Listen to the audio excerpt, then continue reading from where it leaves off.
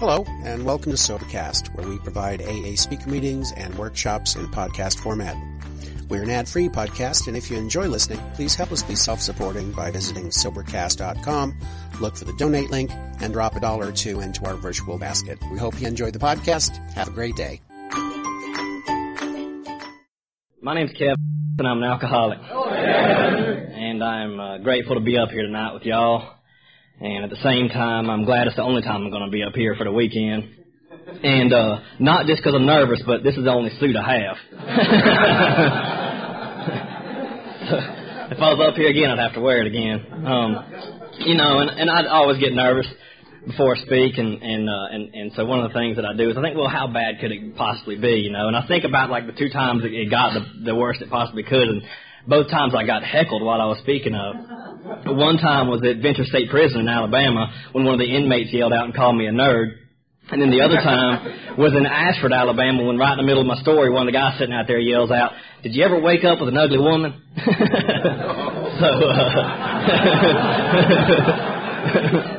And I didn't quite know how to handle either one. So I just went on. But I'm not that good of a speaker, and I like to tell the story, and I have evidence of that, because, like Bill said, I moved up here from Dothan, Alabama, southeastern Alabama. And while I was down there, I was going out to a meeting in Donaldsonville, Georgia. I don't know if y'all are familiar with the Seminole group in southwest Georgia, but I was going out there, and on the way, there was about 4 of us in the car. And on the way, we passed by some people who we knew from Dothan, and we was about 20 minutes outside of town, driving time. So, they was walking down the road. And one of the people in the car said, "Wasn't that," I can't remember her name, Cindy or whatever. And so I said, "I don't know, was it? Let's turn around." So we turned around and went back, and we stopped there, and it was a hot day. It was the middle of August in Dothan, Alabama, and you know how hot it gets down there. And we turned back around and rolled down the window, and she was just walking back towards Dothan. Must have been 10, 15 miles out of town. And we stopped and said, "Hey, what's happening?" She said, "Well, my car broke down, and I couldn't get in touch with anybody back in Dothan, so I'm just walking back into town." And I said, "Well, I'm on my way to Donaldsonville, and I got to go out there and speak, so we can't take you back right now, but if you go out there and hear me speak, and we'll take you back." She paused for a second and goes, "No, I'll just walk."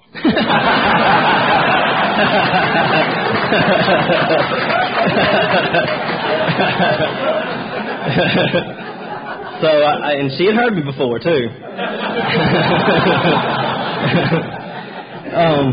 One of the things I like to do, since I do get nervous, is just tell a little joke, and it has something to do with it. It's just a funny joke that has something to do with drinking.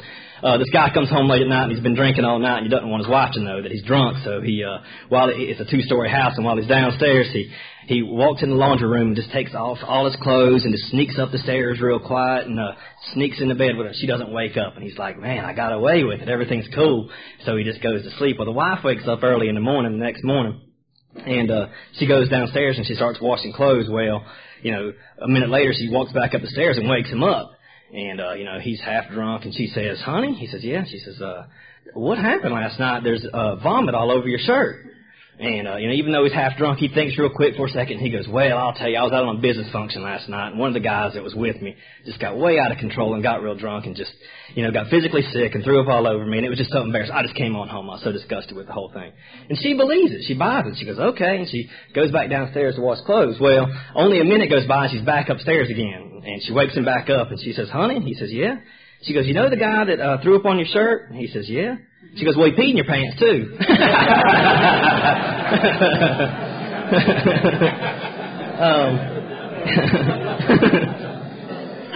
But I'm supposed to tell you in a general way what it was like and what happened and what it's like now. And so that's what I'm up here to do. And I'm just going to kind of start at the beginning. I was born in North Carolina, born in Charlotte, and I lived there for about a year. And my family moved up to Virginia, near the Richmond area, and we lived up there for about 8 years. And in 1981, I was born in 1972, and in 1981 we moved back to North Carolina, about 45 minutes northwest of Charlotte, in a little place called Sherrills Ford, North Carolina, way out in the middle of the country. We had a little community neighborhood out there. My grandma lived right down the road, my aunt and cousin, everybody lived all right around us, just way out in the middle of nothing. And that was 1981, and then, I guess I started drinking when I was 15 years old. And it's funny that after I got into AA, I started thinking back on, what made me an alcoholic. I don't have any family history of alcoholism. I got maybe one cousin, and that's like my mom's nephew. He lives way up in Canada. But besides that, I don't have any history of alcoholism in my family. My parents, I never saw them drink. My grandparents, I never saw them drink either. So, I was trying to figure out after I came into AA what it was that made me an alcoholic. And about 6 months sober, I decided that I was born an alcoholic for whatever reason. I was born an alcoholic with this strange mental twist and all. And my neighbor, when I got sober, he asked me, what was it that made you drink so much? How come you drink so much? And I started telling him, well, Eric, I was born an alcoholic, and I can tell you why. Because when I was about 12 or 13 years old, I just started feeling different than everybody else. My clothes didn't fit me right. I wasn't popular enough with the girls and all, and I wasn't athletic enough, and I wasn't cool enough, and everything was I just felt different than everybody else, and I never really fit in, so I know I was born an alcoholic. And Eric said, yeah, I went through that too. It's called puberty. But anyways, that's, I don't know, who knows? Who knows why it was that I started drinking so much the way I did. But when I was 15 years old, I took my first real drink, and I got way out of control. I got really, really drunk. And made a fool out of myself. I was 15 the first time I drank, so I passed out, threw up everywhere, and run around to all the girls, telling them I loved them and all that stuff. Just like a 15-year-old drunk would do. And I woke up the next morning feeling terrible and and all of a sudden, all my friends were up telling me, ha, you know what you did last night, all the stupid things you said and all the stupid things you did. And I just felt so embarrassed about everything. But, I don't really remember at that time thinking to myself, well, shoot, this drinking thing ain't for me. I ain't going to do this no more. I thought to myself, probably like a lot of y'all did, well, I'm going to do that again, but next time I'm going to do it right. Because, it's what I told myself. Well, when I first started, after I had those first couple beers, it wasn't like that. I wasn't making a fool out of myself. I was having a good time, and I was feeling really good, and everything was going fine. So if I just control the amount that I drink, everything should be okay. But that first night, I've heard a lot of people talk about, and I don't know nothing about medicine and psychology and all that stuff, but I have heard some people say, whether it's true or not, that if you start drinking that way, that sometimes it kind of sets off some sort of trigger, and you drink like that for the rest of your life. And that's the way my drinking was never normal in any sense of the word. It pretty much from the time I was 15, every time I drank, I got, more or less that drunk, and always rarely failed to make a fool out of myself in one way or another. But of course, the first couple of years, 15 and 16 years old, I couldn't really get my hands on liquor that easily. And I really started drinking heavily when I was about 17. But one thing I did start doing when I was 16 years old was doing a lot of drag racing. Out there in the middle of the country, wasn't anything to do at night. We used to go down to this local pizza restaurant called Untouchables Pizza in Denver, North Carolina, the corner of Highway 150 and Highway 16. I don't know why I said that. Like everybody's going to go, oh yeah.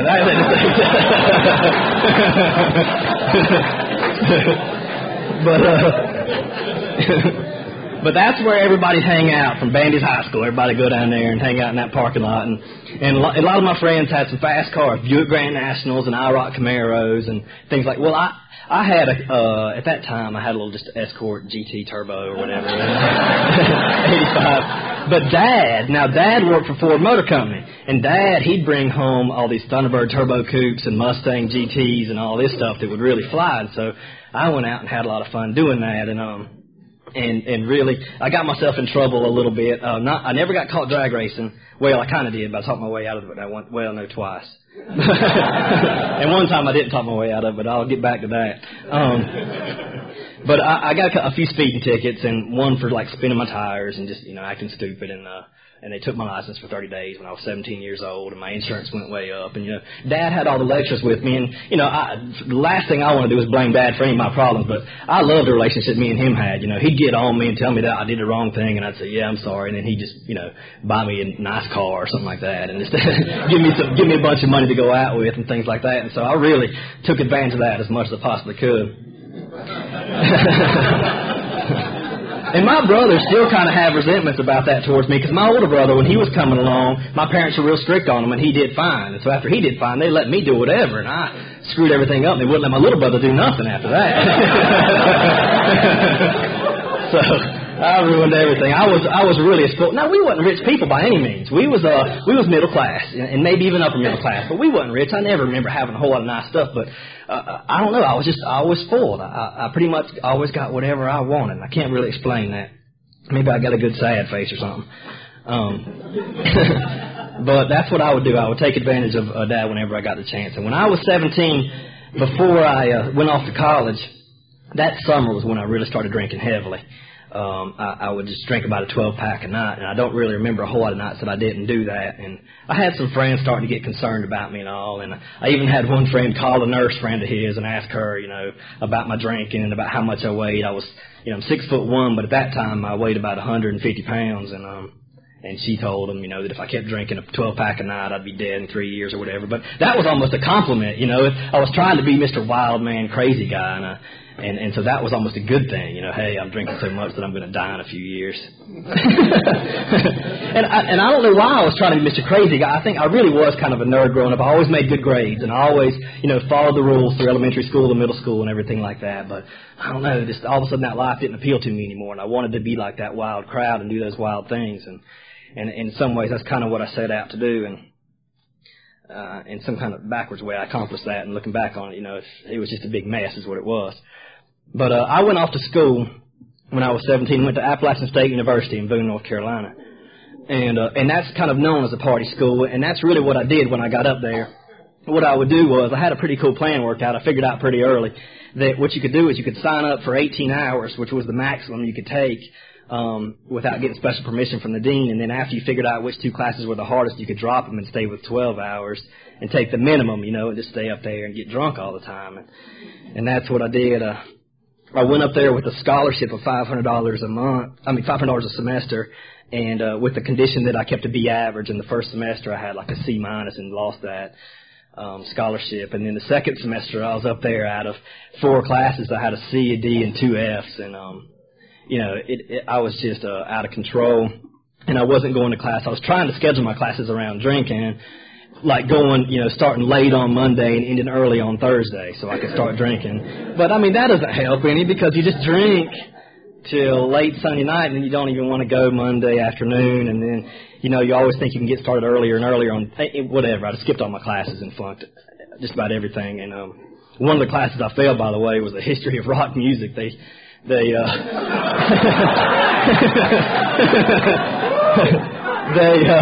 had offered this. It was an experimental class. They were going to offer it, and if enough people took it and showed enough interest in it, they were going to offer it again. And, I thought I was going to go in there and listen to Led Zeppelin for a semester, and they were playing all this 20s jazz and stuff, and I never really got interested in it, and I flunked it. And I kind of want to go back and talk about also just about my, I guess no better way to call it than my irresponsibility, absolute irresponsibility. I had a job right when I turned 16. But I was just lazy on it, and I didn't do anything. And, I was like an assistant maintenance man at a retirement home, and he'd send me off to do something, and I'd take 3 times as long as I normally should doing it and just slack off and not do anything. And I didn't have a job again until I was 19 years old. And I still was able to get by barely with, like, Dad's help. Dad needs some money to do this and do that, and I'm too busy, to work. I can't work. I'm too busy in school in the meantime making Fs and all.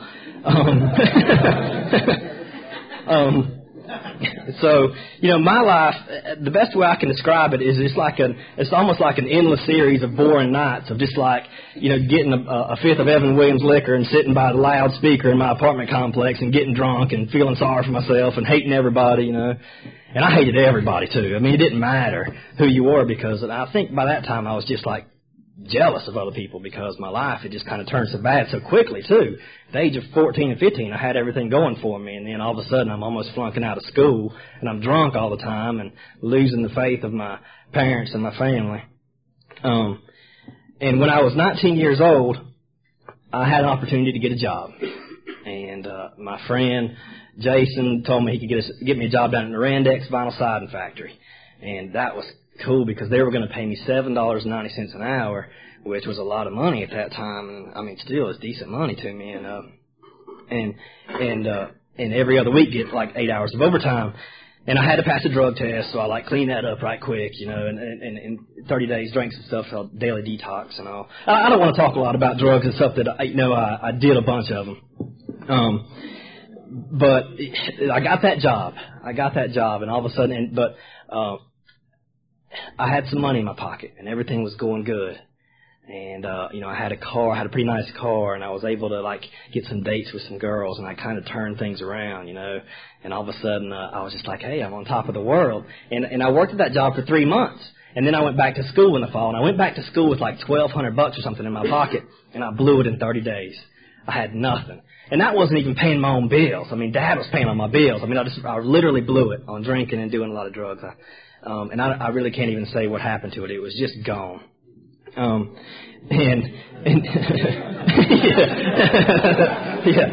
Actually, I can say what happened to it.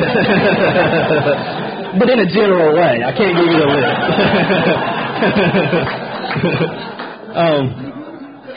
And I want to say also that amongst all that drinking, I never did stop drag racing. I was just drag racing drunk all the time out in the middle of the country, and I'm really lucky that I never did kill anybody. I came very close a couple times. I never even really hurt anybody. But one time it was New Year's Eve, and I was driving my dad's Taurus SHO, which is like a real fast Taurus, and we were going to Newton, North Carolina for some kind of New Year's Eve party. And I was racing a guy in a Monte Carlo SS behind me. Me and a buddy of mine was in my car, and there was about 3 of them in that car.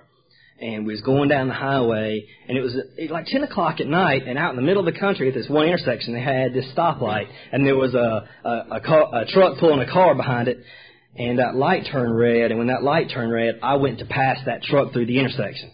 But what I should have realized was, out in the middle of the country like that, the only reason this light turns red is because there's somebody coming through it the other way.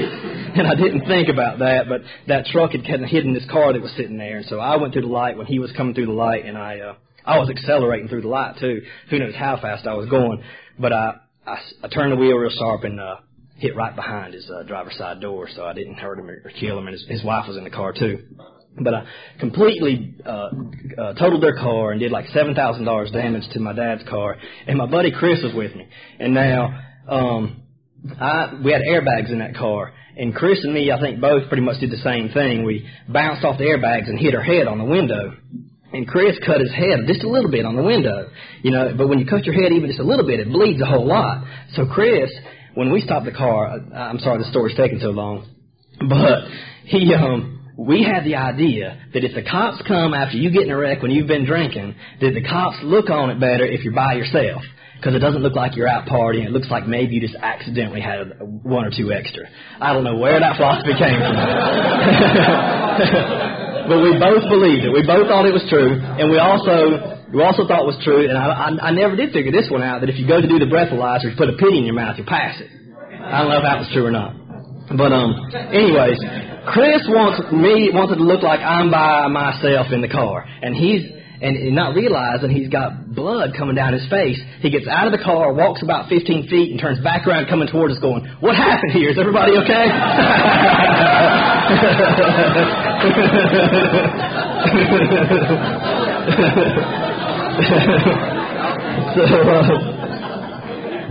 And luckily everybody was okay. Dad came down to the scene of the accident, and he got all mad at me, and they had to get the car fixed, and they gave me he didn't even give me a DUI that night. He gave me a reckless driving, and my dad knew a lawyer and got me completely out of it. Got the car fixed, got it back, and the day he got it back, I got drunk and went out and drove it again. And I met that same buddy that I was racing in the parking lot, and we rolled down the window, and I was talking to him, and he realized that my speech was slurred and everything. He said, "Are you drunk?" And I said, "Yeah." And he goes, "Didn't you just wreck that car drunk?" And I said, "Yeah." And he said, "Isn't this the first night you've had it back?" And I said, "Yeah." And he goes, "Are you crazy?" And I think I said, "Yeah." And so that's the way my life was. I always felt like I guess a lot of people felt like it wasn't my drinking. It was just these crazy circumstances that happened this one. Now, what I'll do is I'll never run these red lights again. And I'll never run into people anymore if I don't run red lights. I can go as fast as I want, but that's the one thing I won't do anymore. And I would just, every time I got in trouble, I would just remove those one little circumstances that I thought caused everything. And also, every time I went down to Myrtle Beach, I'd get arrested. And I don't know. And I imagine some of y'all had that experience too. Because they kind of sneak up on you. You're out there, and I'm 19 years old, and I got this liquor in my cup, and those dudes drive golf carts.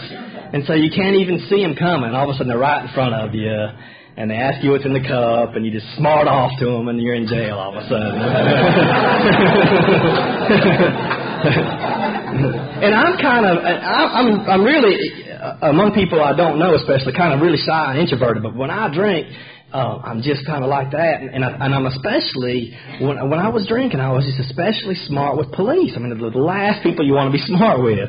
But I would always be a big man, you know, and run my mouth, and that's what I would call him, oh, you're a real big man, ain't you? Come and stop me from my liquor. Why don't you go pick on somebody that's doing something worse than this? And that never works, by the way.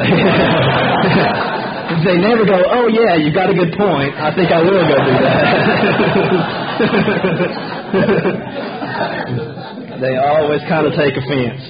And I literally got thrown in jail like 4 summers in a row, like 16, 17, 18, and 19 years old. Went down to Myrtle Beach and got thrown in jail.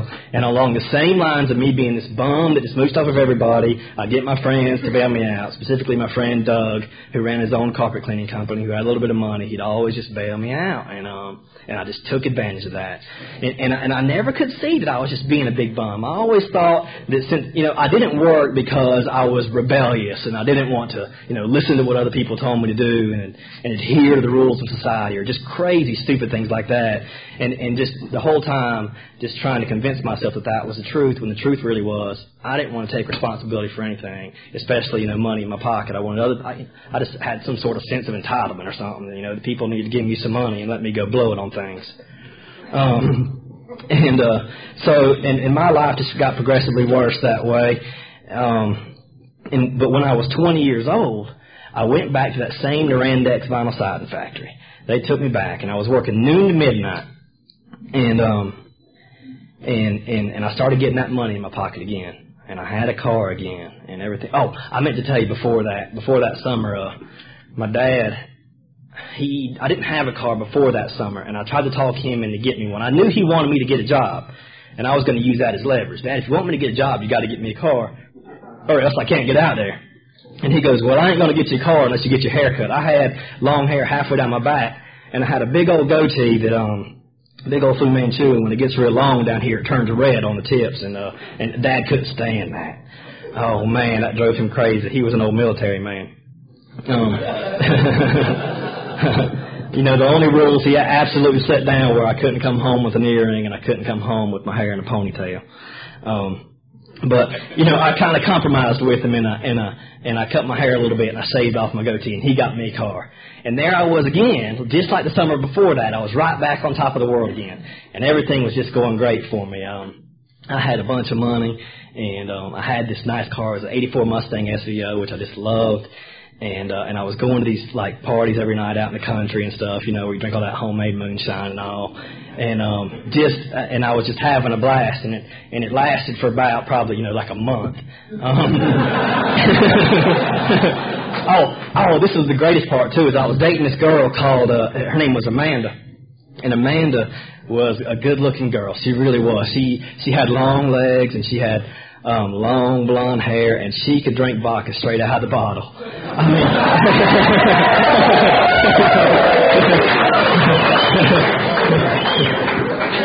and I don't mean just a sip either. She'd take like 3 swallows of it, and I don't think I could never do that. So I really respected that girl for being able to do that. And I knew she was the kind of girl I wanted to settle. And my parents loved her because, you know, when she was around, she was like the female version of Betty Haskell. You know, she's around my parents. She was just all sweet and stuff and real nice, and had this little baby doll voice and everything. You know, they just loved it, and they ate it up. And we had a great time for a while. But what happened was, my parents went out of town, and that was always a mistake. They went out of town, and I had a bunch of parties at the house, and like I always did. And what I would do was, I always had these great plans about, you know, 3 days before my parents get home, everybody's getting out, I'm cleaning up the house and make sure there's nothing around, you know. And that 3 days before they got home would come, and I'd say, well, 2 days before they get home, you know. And then before, you know, an hour before they were there, I was running around the house trying to pick everything up. And they'd always find stuff. I mean, they found some bad stuff, too. I mean, people would sometimes just kind of be mean. And like I had a party at the house, and somebody went and hid, like, a beer bottle in between their bed and the dresser, and just stuff like that, you know. People just messing with you. They didn't care. I mean, it wasn't like I wasn't doing that at their parties, too, but, but you know, why did they have to do it to me? But anyways, my parents went out of town this time, and they went to Michigan. Like I said, my mom's got family up there in Canada. And they took my little brother, so I was just all by myself at the house. And I got my friend Jeff to get me a case of beer. And I was sitting around. I was still 20 years old. I wasn't even old enough to buy it at that time. And I was sitting around the house drinking it all day. And that was one of the few times that I didn't pass out after just a couple hours of drinking. I don't know. My body was really never geared for drinking a whole lot. I was just. I got to where, especially towards the end, that I would drink. I don't even know how many, because I would go into a blackout, say, after 6 beers, and then, pass out after 12. And it would happen pretty early, like at 10 o'clock, and, at 10 o'clock at night. And then I'd wake up the next day and start drinking again, and I'd be passed out before noon, and I'd wake back up at 3 in the afternoon. I'd be passed out again at 7 o'clock at night. I mean, no matter how many times I'd passed out, I guess my brain just never got well rested enough or something. And, I never gave it ample time to get back on its feet. And I think that when people are older and have a family and all, a lot of times that sort of drinking pattern is really like a shame, and people are sad about the devastation it's caused his family. But when you're in college and doing that, it's funny to people, and they like to have fun at your expense, like write cuss words on your face with magic marker, or tie your shoelaces together so you can't get up and go to the bathroom in the middle of the night, and just things like that. And they would always mess with me because I was always the first one to pass out. My friend Andrew was always bad about putting Tabasco sauce on my lips. And that wouldn't really, I wouldn't wake up, it wouldn't be so hot, it's just making me want to puke. But so I just got tired of people messing with me all the time because I was passed out every night. And a couple of my friends started calling me alcoholic, and then, people making fun of me, and they called me the pass out king. And then, like, after I got tired of everybody messing with me for a couple years, I finally came up with a plan. And I had 2 plans. And the first plan was by this time I was too poor to afford any drugs. I was just buying like these 99-cent malt liquors, like Silver Thunder malt liquor and St. Ives malt liquor and all that stuff, because they just really, really were powerful, and they didn't cost very much. Now, they made me stink really bad. I mean, just like everything about me stunk when I drank that malt liquor, but it didn't matter to me. I just loved that cheap stuff. It was just the best. So I didn't have enough money to buy any drugs that would keep me awake. But what I saw at the convenience store was they had them things called, they were like, I think, like them truckers take to drive a long ways. I think they're called mini thins or something, or caffeine pills of some sort. And I thought, well, shoot. I mean, this is the answer to me passing out all the time. I'll just get me a bunch of these caffeine pills, and I can just drink as much as I want to, and right when I'm feeling that passing out coming on, I'll just take a bunch of them caffeine pills and party all night. And so, I put that brand new bottle of pills in my pocket, and I went to my first party with my bottle of Evan Williams, and I wasn't even thinking about how much I was drinking. I was just drinking as fast as I could. And here comes that old familiar feeling, 10 o'clock at night. All of a sudden, I'm getting a little tired, about to pass out. So I said, all right, I got it handled. And I went up into the bathroom and opened up them caffeine pills, and I took me like 4 of them, put it back in my pocket, and as I was walking back down the stairs, I threw up everywhere, and 30 minutes later, I passed out.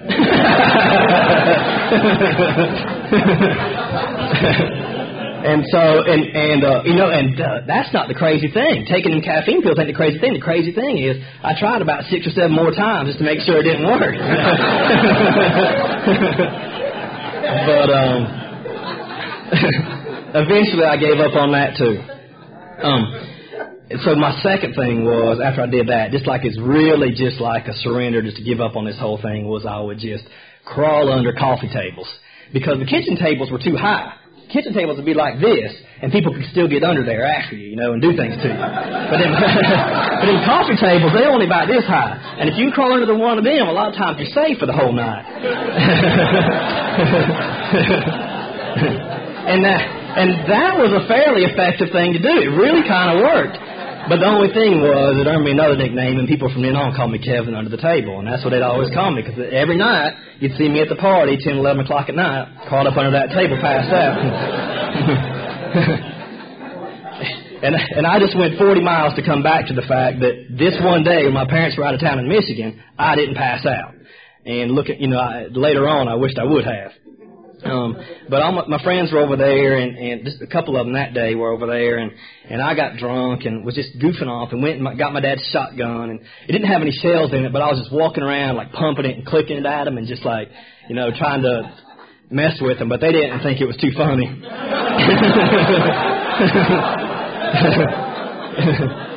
So they left, and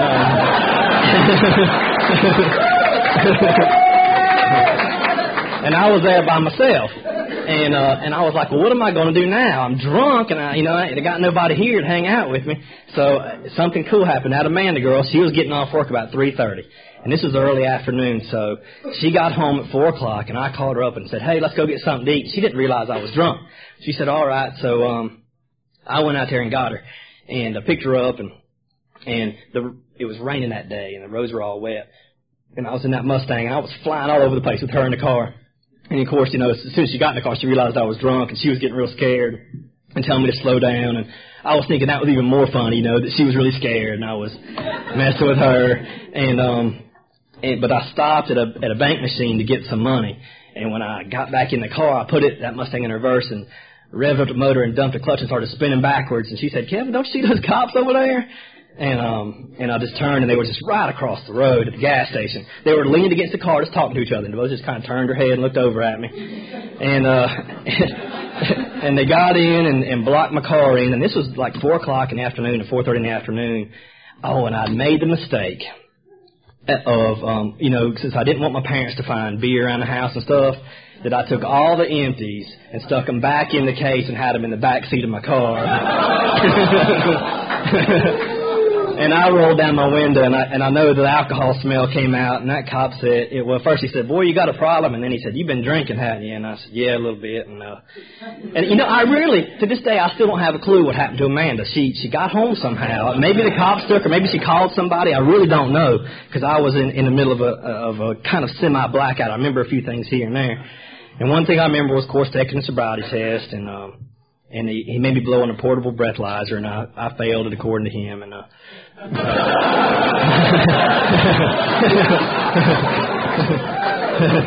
I guess I'm still saying it's his word against mine.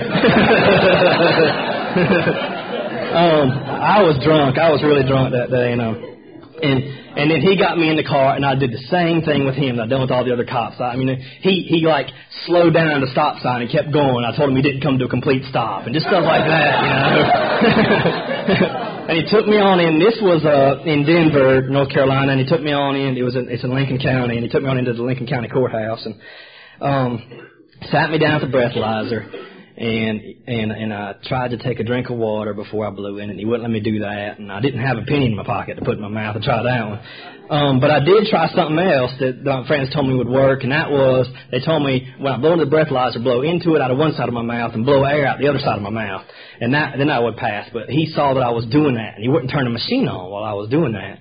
And I did it twice. He said, if you do it again, I'm just going to give you refusing to blow in the breathalyzer. So, I thought, that'll be better than actually blowing on it. Little did I know it was worse, but I said, all right, just go ahead and do that.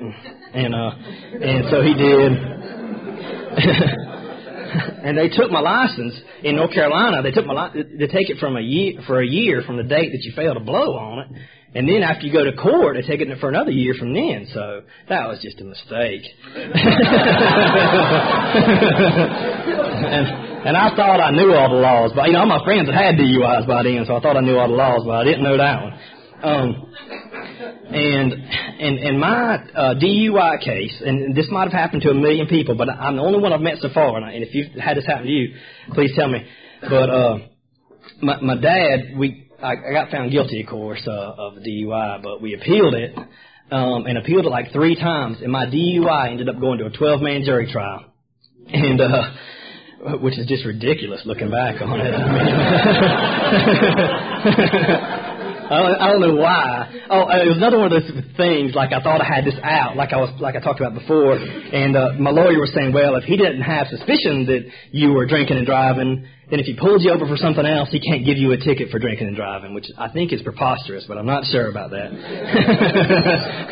Because they did give me a ticket for drinking and driving, and they called my dad up to the witness stand, and some of these things I didn't even remember saying, but they had on record. They've asked you this long list of questions when you're in the courthouse, and I guess I just got tired of them asking me questions, because they asked me if I had a glass eye, and I said yes, and they asked me if I had false teeth, and I said yes. And during the 12-man jury trial, they put my dad up on the witness stand to testify that I did not have a glass eye or false teeth.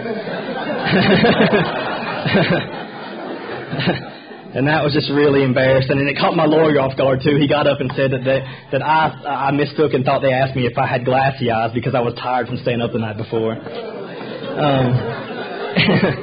So the guy gets up and says, yeah, he's guilty, he's charged, whatever. And after I got that DUI, I did some of my worst drinking. I mean, that wasn't like my bottom. All of a sudden, I saw that everything was messed up, and and all of a sudden came into AA, and things were good from then on. It was just like, that was just like really the beginning of the worst year of my drinking. I mean, that was really when I started feeling all that suicidal feeling, and just feeling like I just hate everything, and I want to kill myself. And at school, not when I didn't have a car, I would just convince myself, I'm going to kill myself today, and I'd be walking back from class, feeling so sorry for myself, and people would just go by and throw things at me and yell at me, get a car and stuff like that. Just not nice, not knowing the shape I was in. And things never got any better. I mean, I was just a mean drunk when I got drunk. At one time even, I was riding with that same friend Jason who had gotten me that job at Norandex Vinyl Siding Factory, and it would help me out on several other instances as well. I was riding with him in his car after I lost my license, and it was in the middle of the night. We had left a bar, and we was coming back home from it, and we met a policeman, and just out of nowhere, I just stick up my middle finger to the policeman, and I'm in the passenger side, and he turns around and gives Jason a DUI. And so it's just, just that kind of stuff where I just had no concern for other people's well-being, just completely drunk and completely self-centered and just didn't care about anything. And I think it was just that kind of stuff. Well, what happened in the middle of that year, or towards the end of that year of my worst drinking, they told me that in order to eventually get my license back, I'd have to go take an alcohol abuse assessment to see if I had a problem. And I went and took that, and they told me I had a problem. And they sent me to these classes, these alcohol education classes, like 8 of them that I had to go and learn about. They show you a film of a regular liver and an alcoholic liver and that kind of stuff. But they also told me that I had to go to 15 AA meetings. And, it was just really the perfect coincidence that at that time, I just really felt like that by the end, I'd hit my bottom, and I had just kind of run along it for a while, not knowing what the matter was. Just thinking that I was just messed up in the head, and thinking that, the world was out to get me, and the same old stuff like a lot of people think, and just not knowing what to do. And the last night I drank was pretty much like the first night I drank. I went to this party, and I got way too drunk, and I did a bunch of stupid stuff, and I passed out real early. And just like a bunch of other times, I woke up like 20 miles from home with no way to get there. And I was just so fed up and just so sick of all that, just day after day after day of waking up, getting drunk, blacking out and passing out, causing problems in my own life and everybody else's life too. So it was just a mess. So I went to my first AA meeting, and the day before I went to that AA meeting, I just decided that I wasn't going to drink that day, and I said, well, maybe let me just listen to see what these people have to say anyways. And I went into that meeting, and that was in Boone, North Carolina, and the date was October 6, 1993, and I haven't had a drink since. But I went in there, and I don't really remember a whole lot about the meeting. I remember a bunch of happy people, laughing and joking around with each other, and I thought they must have been sober forever. But, I found out later a couple of them was only sober 30, 60 days and stuff like that. But after the meeting, they gave out the chips, and the guy that was giving them out, and I can't remember whether somebody else got up and got a white chip, and I just saw that everybody was clapping for him and looking at him, and I didn't want to do that, or I just didn't know what to do, so I didn't get a white chip when he offered them. But after he offered him, he said, I'm going to leave this white chip up here. If you're too shy to come get it, you can come get it after the meeting. And so after the meeting was over, I walked up there and got that white chip from him. And his name was Richard. And I was real paranoid about AA. I thought that AA, once you went to a meeting, if you went to a bar, they just have somebody kind of sitting in the corner. And as soon as you take that drink, you feel a tap on your shoulder, and the guy goes, you know, we seen you at AA yesterday. What's the deal? So I was just real paranoid. And plus, I was real nervous. You know, I was in an AA meeting. I was 21 years old, and I was just nervous as I could be about everything.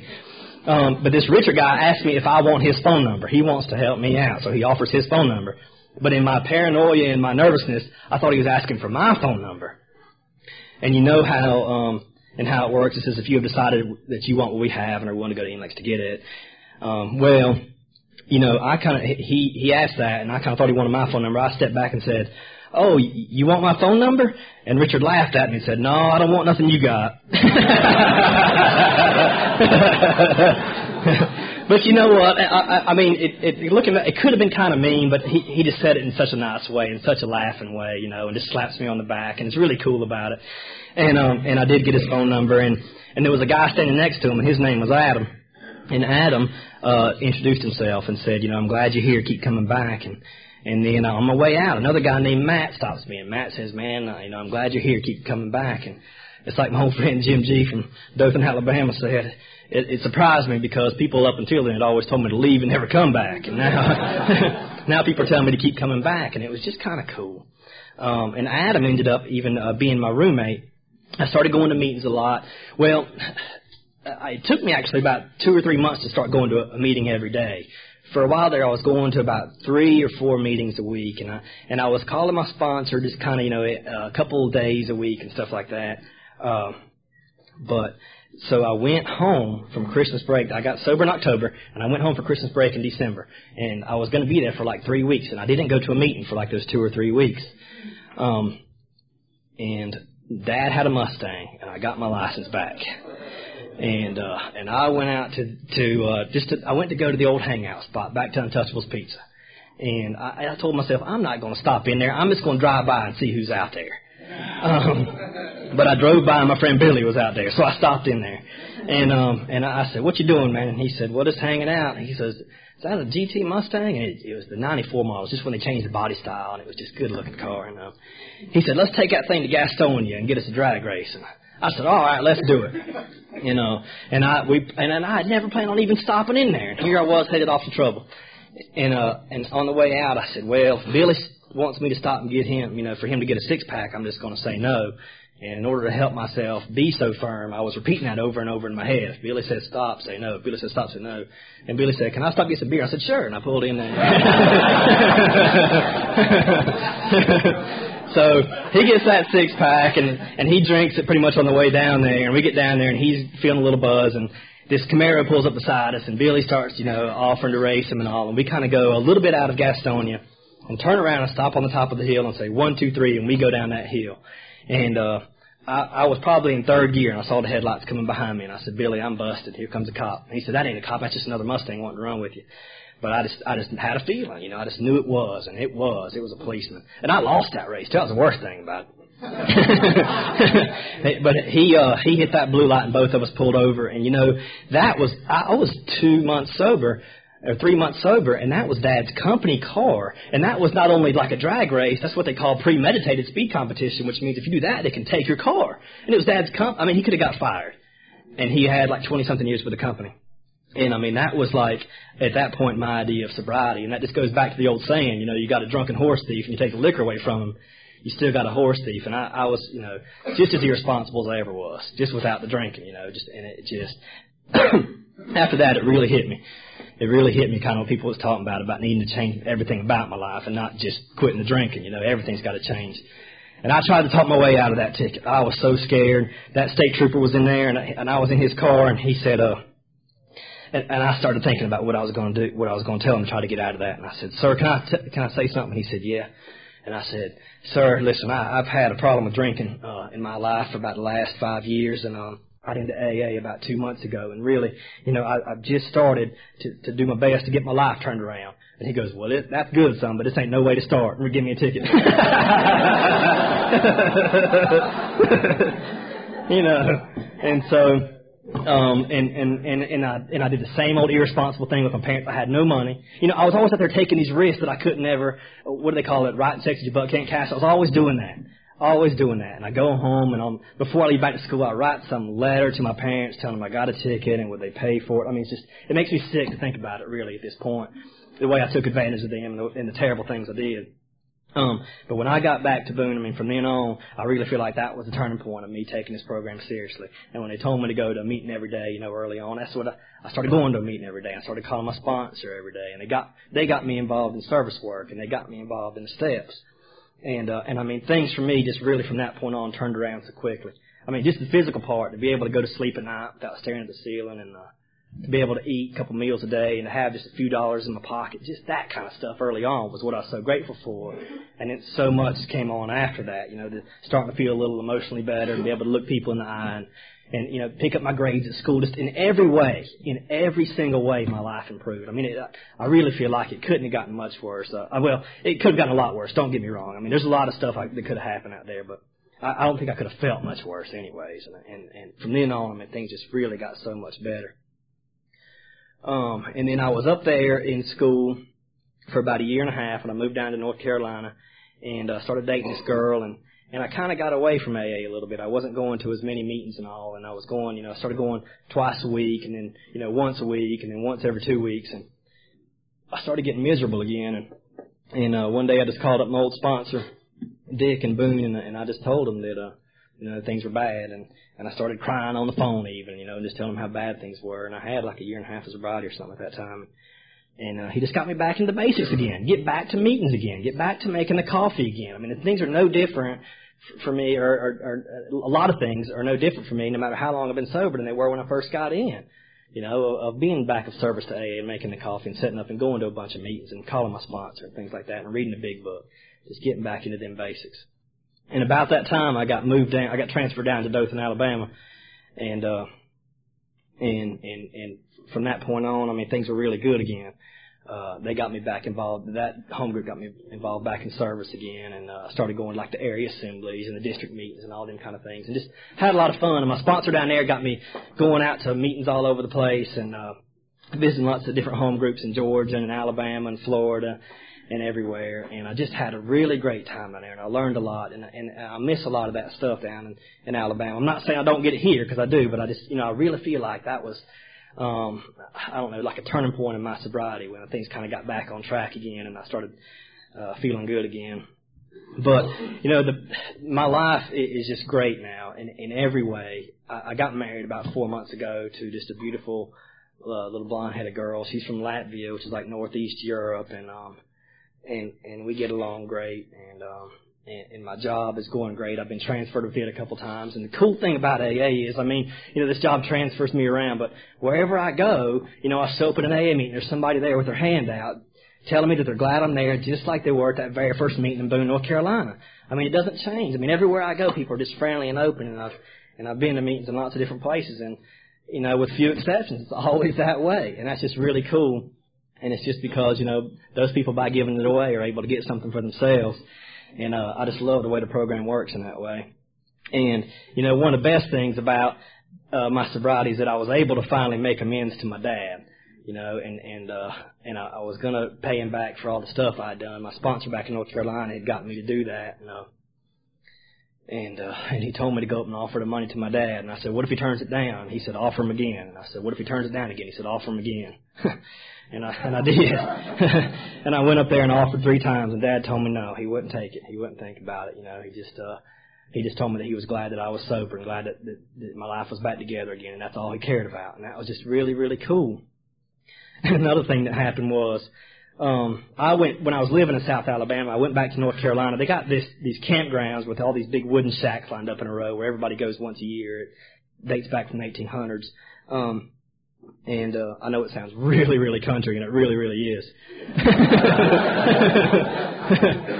But I was out there with my old sponsor from North Carolina, and we were just walking around talking, and coincidentally, the policeman that gave me the DUI was down there. And, I had avoided him, and this was like 7 years, I think 6 or 7 years after I'd gotten sober. And I had avoided him this whole time, and whenever I'd see him at this campground place, I'd, kind of off to the other side of the path, or just not look at him and avoid him. And I justified this in my head going, well, everybody talks junk to cops, everybody says mean things to policemen. It's just part of their job. And that's the way I justified not making amends to this guy that I'd said a bunch of bad stuff to when he gave me this DUI. So I started telling my old sponsor this story. And he goes, well, did you ever make amends to him? And I said, no. And he goes, well, now'd be a good time. And the guy was right down there, and my sponsor's there, and I'm thinking, oh, yeah, really, he's right. I do need to go do this. And I went down there, and he was eating a hamburger, and I said, sir, can I talk to you for a second? And I pulled him aside because he had another policeman there with him. I just wanted to talk to him.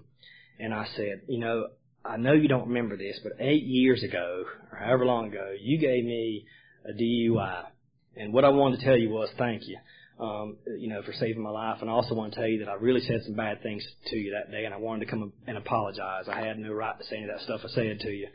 And I know it was 8 years ago, and I know you have no idea who I am, but I just needed to come tell you these things. And he kind of looked at me funny for a second and went, Black Mustang.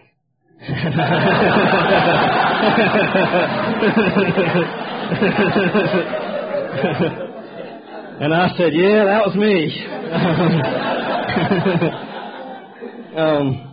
And that taught me, that it taught me a couple things. One thing that people do remember, whether I think they do or not, people do remember some of the things I've done to them. And two, that was just like this unimaginable burden that was lifted off of my shoulders. And it taught me that, these amends, as much as I need to apologize to this guy, is also for me too, to get this guilt out of my mind, to get this weight off my shoulders, and try to set things right in the best way I can. But the thing with Dad was, the best thing about that is Dad, about making amends with him, is that he got cancer about, in 2000, which means I had about 7 years sober. So I'd already made amends to him and everything. And he got cancer, and he started getting really, really sick and went through all the chemotherapy. They found it too late, and there was just really not a whole lot they could do for him. And then, so I was up there visiting over Christmas holiday, and him and Mom went to the hospital, and they came back, and when they came back, I could tell something was wrong.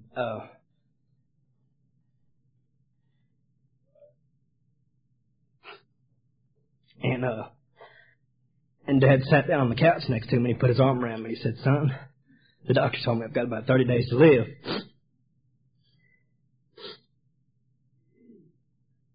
Sorry. And then he said, but I just want you to know that you've been a good boy. And I said, well, I don't know about that. And he said, I'll never forget this as long as I live. He said, well, everybody's got their little hiccups now and then.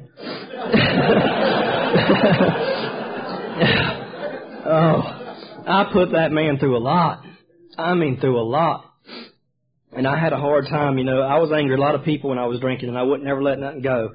And all the things I put that man through, he just forgave me that easy and just called a little hiccup. Said it wasn't nothing to him.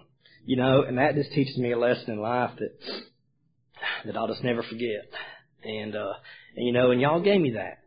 Y'all gave me the ability not only to get sober, but to set things right with him and with my mom and with my brothers and all. And just to kind of get my relationship with them back together again. And get the respect back of some people. Some things do die hard. I just trying to catch up with some old friends from my drinking days, and I called my old friend Doug, the one that used to bail me out of Myrtle Beach jail. And it was just like 6 months ago that I called him, just to get back in touch with him and just to say hello. And I called him up, and we talked for about just 10 seconds, and all of a sudden he goes, Kevin, is everything all right? Do you need anything? And I said, no, I don't need anything, man. I just called to say hello and just to see how things are going. So, this is a lifelong process. This is a lifelong process for me and for the people around me, I guess, too. And I just got to take it one day at a time. And as long as I remember that, to stay sober one day at a time and just, put the next foot forward and do the next right thing, whatever I can, and stay involved in AA, most importantly, to stay involved in a home group and to stay active in this thing, then I know that, even though things are going to be up and down and bad things are going to happen, that, it's going to turn out all right. It's just and I really do feel that way because I've had a few, bad things happen in sobriety, and things just do kind of just turn out all right as long as I don't pick up a drink and as long as I stick around y'all people. And I appreciate y'all being here tonight. Thank you.